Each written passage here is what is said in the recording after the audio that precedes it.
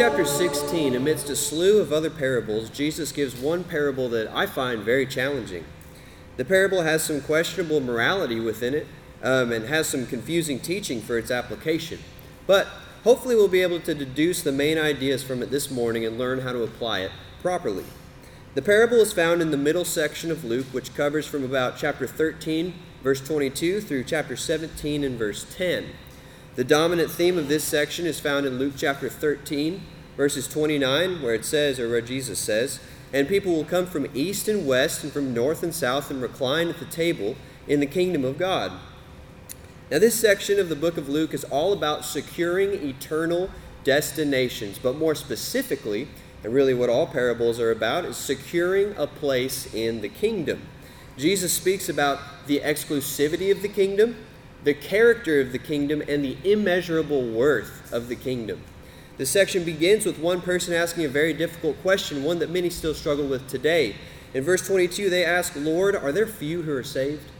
Jesus answers, "Strive to enter through the narrow door, for many, I tell you, will seek to enter and will not be able to." In chapter 14, we find Jesus at a Sabbath dinner at a house of one of the Pharisees. He teaches a series of 3 parables summarizing the character of the kingdom. Jesus contrasts the way the Pharisees conduct themselves with the way the people of his kingdom would. Jesus is not interested in the proud, those who claim the best seats early, the greedy, those who only invite others with the means to repay them, or the lazy. He is interested in those who are humble, who are generous, and who are eager for what he has to offer. He closes this chapter while speaking to the multitude with a very visceral and shocking saying. Luke chapter 14, verses 26 to 27 says, "If anyone comes to me and does not hate his own father and mother and wife and children and brothers and sisters, yes, and even his own life, he cannot be my disciple. Whoever does not bear his own cross and come after me cannot be my disciple." The kingdom of Christ is worth more than anything this life can offer, and it will only be filled with those who have counted the cost. The cost is your life. Salvation may be free, but it will cost you everything. The kingdom is exclusive, its character is different than the world's, and its worth is above everything else. In chapter 15, we find 3 different examples developing this theme of immeasurable worth by showing 3 examples of lost members and the methods and lengths to go for seeking restoration. And in chapter 16, in the parable before us today, he will continue on with this same theme of immeasurable worth. Luke chapter 16 and verse 1 says, "There was a rich man who had a manager, and charges were brought to him that this man was wasting his possessions." Now, a steward or a manager is just an estate manager. He's much more than a financial advisor in that he has full control over the master's money and is expected to be able to handle it well. This is the same role that Joseph was given by Potiphar in Genesis chapter 39, but unlike Joseph, the steward before us today was not blessed in the same way by God, and he did not handle the money well. Immediately as you hear the first verse, your mind should shoot back to the prodigal son, which is directly before this parable. Luke chapter 15 and verse 13, after receiving his inheritance prematurely, the Bible says, "Not many days later, the younger son gathered all he had and took a journey into a far country, and there he squandered his property in reckless living." Now, both characters in these parables were given enormous amounts of borrowed wealth, and both wasted what they were given. Borrowed wealth is a key theme in this parable. The rich man finds out and immediately notifies this manager of his impending termination. But before the manager leaves, the rich man requests a full account. This would just be an updating of the books, likely so the rich man can see just how bad the situation is, and so the estate can be handed over to a successor. The manager panics because he says he's not strong enough to dig. That would just be a term for any kind of unskilled manual labor, and he is too ashamed to beg. Well, if I met this fellow, I'd probably think, well, tough luck. You kind of deserve what you got here. But that's not the attitude that he had. And this is where we're going to find the center of the parable. The manager, realizing that judgment is due, is going to formulate an extremely clever plan so he won't be thrown out on the street. Cleverness or shrewdness and desperation are key themes as well. Luke chapter 16, verses 4 through 7, it says, "I have decided what to do, so that when I am removed from management, people may receive me into their houses." So summoning his master's debtors one by one, he said to the first, "How much do you owe my master?" And he said, 100 measures of oil. He said to him, "Take your bill, sit down quickly and write 50. Then he said to another, "And how much do you owe?" And he said, 100 measures of wheat. He said to him, "Take your bill and write 80. The steward proceeds to call together several debtors who may need his services in the future, and he tries to do them this favor so that they'll remember him when he needs employment.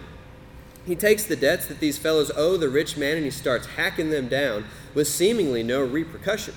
At this point in the parable, we run into the question about the morality of the situation, because it seems that Jesus is commending this man. Is Jesus really suggesting that we emulate this seeming lack of integrity? Before we answer the question, we need to understand some of the proposed ideas of what's really going on here. Number one, the first idea, the steward is blatantly stealing from the rich man by selling off his debts for less than their worth. Now, I find this to be unsatisfactory. As we'll soon notice, the rich man is going to end up praising the steward for his cleverness in verse 8. I hardly believe that he would receive any commendation of praise for theft. A more reasonable response would be to take the steward to court, but that's not the rich man's response. Number two, the second option, the steward took advantage of the rich man's immorality in the use of what are known as usuries, or simply just charging interest. One commentator makes the case by explaining that under the old law, it was illegal for the Jews to charge interest to a fellow Jew. See Exodus chapter 22, verse 25. This commentator says those wishing to evade interest laws would distance themselves from the practice of usury by having stewards write bills in such a way as would incorporate interest in total without showing it. Therefore, what we see is a desperate steward rewriting his master's bills to omit the interest, thereby securing gratitude of the master's debtors while remaining beyond the legal reach of his master. Because of the clever maneuvering of the steward, the master could not repudiate the steward's actions without convicting himself of taking usury. Now, this argument is better and may be perfectly accurate, but I think it supposes too much that's not specified within the text. The third, and what I believe is the most likely, the steward simply used his authority as the manager to cut down the debt. Now, imagine you go to a home improvement store and you're searching for a washing machine. And you find one out on the floor that's got a dent in it, and maybe it's on sale for $500. But you find that dent to take away more of that worth. And you go to the manager and you say, I'd like this washing machine, but I just don't think it's worth $500 because of this thing. And the manager says, okay, well, I'll knock down $100 off of that, and we'll do $400. Now, is that man stealing from the home improvement store? Is he stealing from his boss? No. He has the authority to be able to do that. And that seems to be what I think is the easiest way to look at this parable. The steward may not have been extremely upright in this moment, but I don't believe he was actually doing anything illegal. But that still leaves the question, is Jesus condoning this behavior? I think the answer becomes apparent at the end of verse 8. After the rich man commends the steward for his shrewdness, Jesus gives the main lesson to take from the parable. He says, for the sons of this world are more shrewd in their generation than the sons of light. So the answer is no. Jesus is not condoning the steward, but to focus on that issue is to miss the entirety of the parable. The key point of this parable is that worldly people are more worried about worldly things than children of God are about spiritual things. This is not a lesson on morality. This is a lesson on passion, on zeal, and a desperation to secure a place in Christ's kingdom and ultimately a home with Him in heaven. All the steward can hope for is a stable position of employment. Yet, he is going to do everything in his power to ensure that employment. What do we do to ensure our eternal destiny, knowing what lies in store, knowing the price that's been paid? Shouldn't we show more zeal, more passion, and a more desperate struggle to secure eternal treasures? With the proper perspective, Jesus then gives us instructions on how to focus this energy by use of a proverb. Moving on in verse 9 of Luke chapter 16, it says, "And I tell you, make friends for yourselves by means of unrighteous wealth, so that when it fails, they may receive you into the eternal dwellings. He who is faithful in what is least is faithful also in much, and he who is unjust in what is least is unjust also in much. Therefore, if you have not been faithful in the unrighteous mammon, who will commit to your trust the true riches? And if you have not been faithful in what is another man's, who will give you what is your own?" Now, at some point, money and material will fail, but that does not mean we cannot use it properly now. Money finds its most fruitful purpose when it is used to serve God.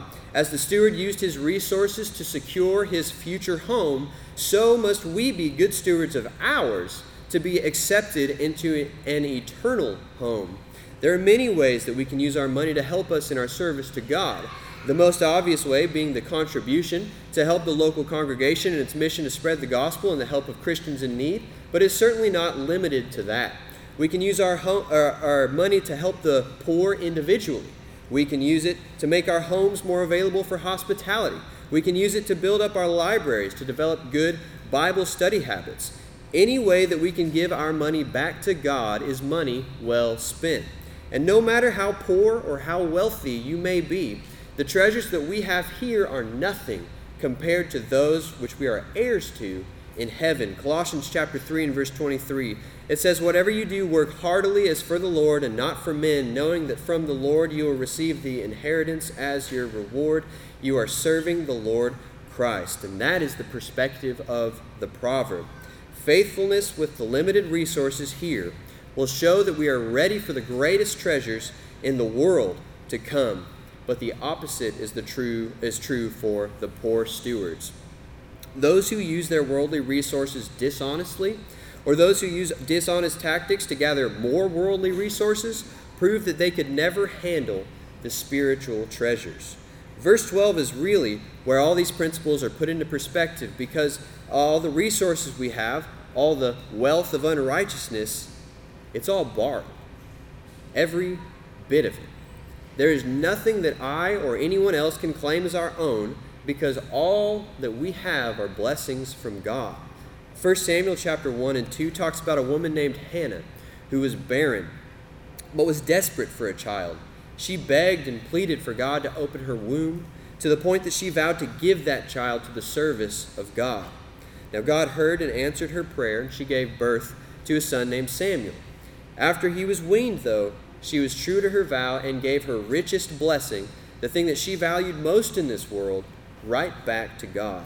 And that's the mindset to keep when deciding what to do with your resources. Enjoy them. Thank God for them, but ultimately offer them right back to Him. But the love of money often becomes dangerous as it becomes an idol in the place of God.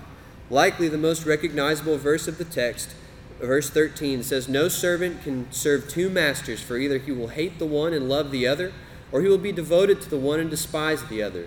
You cannot serve God and money." Notice how absolute of a statement this is. God will not allow divided loyalty between Him and the world. One commentator points out that it is one thing to gain wealth incidentally, but it is another thing to slavishly pursue it. Jesus deals with us in absolute categories. Jesus promised His disciples the hatred and persecution of the world, John chapter 15, verses 18 through 23, but He also promised His disciples eternal life, John chapter 3 and verse 16. His offer is this: persecution and hatred of the world and eternal life, or the love of the world and eternal death. 1 John chapter 2, verse 15 says, "Do not love the world or the things in the world. If anyone loves the world, the love of the Father is not in him." Now, we've already noticed a few ways in which we can apply lessons from the parable, but before we close, I'd like to challenge you just a little bit more. Number one, how zealous are you for heaven? How desperate are you to serve God here so you can be with Him for eternity? How much have you grown in the past year, and how much do you want to grow in the next year? Number two, what are you using your money for? We enter the new year, think of ways that you can allocate your wealth in ways to give it back to God. Maybe rather than picking up another car note, moving into the nicer neighborhood, why don't you try to help a young preacher get started? Maybe work on your home in an effort to open it up to the brethren. Maybe help out a struggling friend with a light bill. Use your wealth in a way that shows light, that shows the light of Christianity to those around you. And number 3, is the money that you have, is the material that you have, is it an idol? And if it is, maybe it's time to change careers. Maybe it's time to try to get a demotion, to get less hours, to make a little less money, to try to refocus where you are in life, what you need, and to try to be that light in the world with your material resources.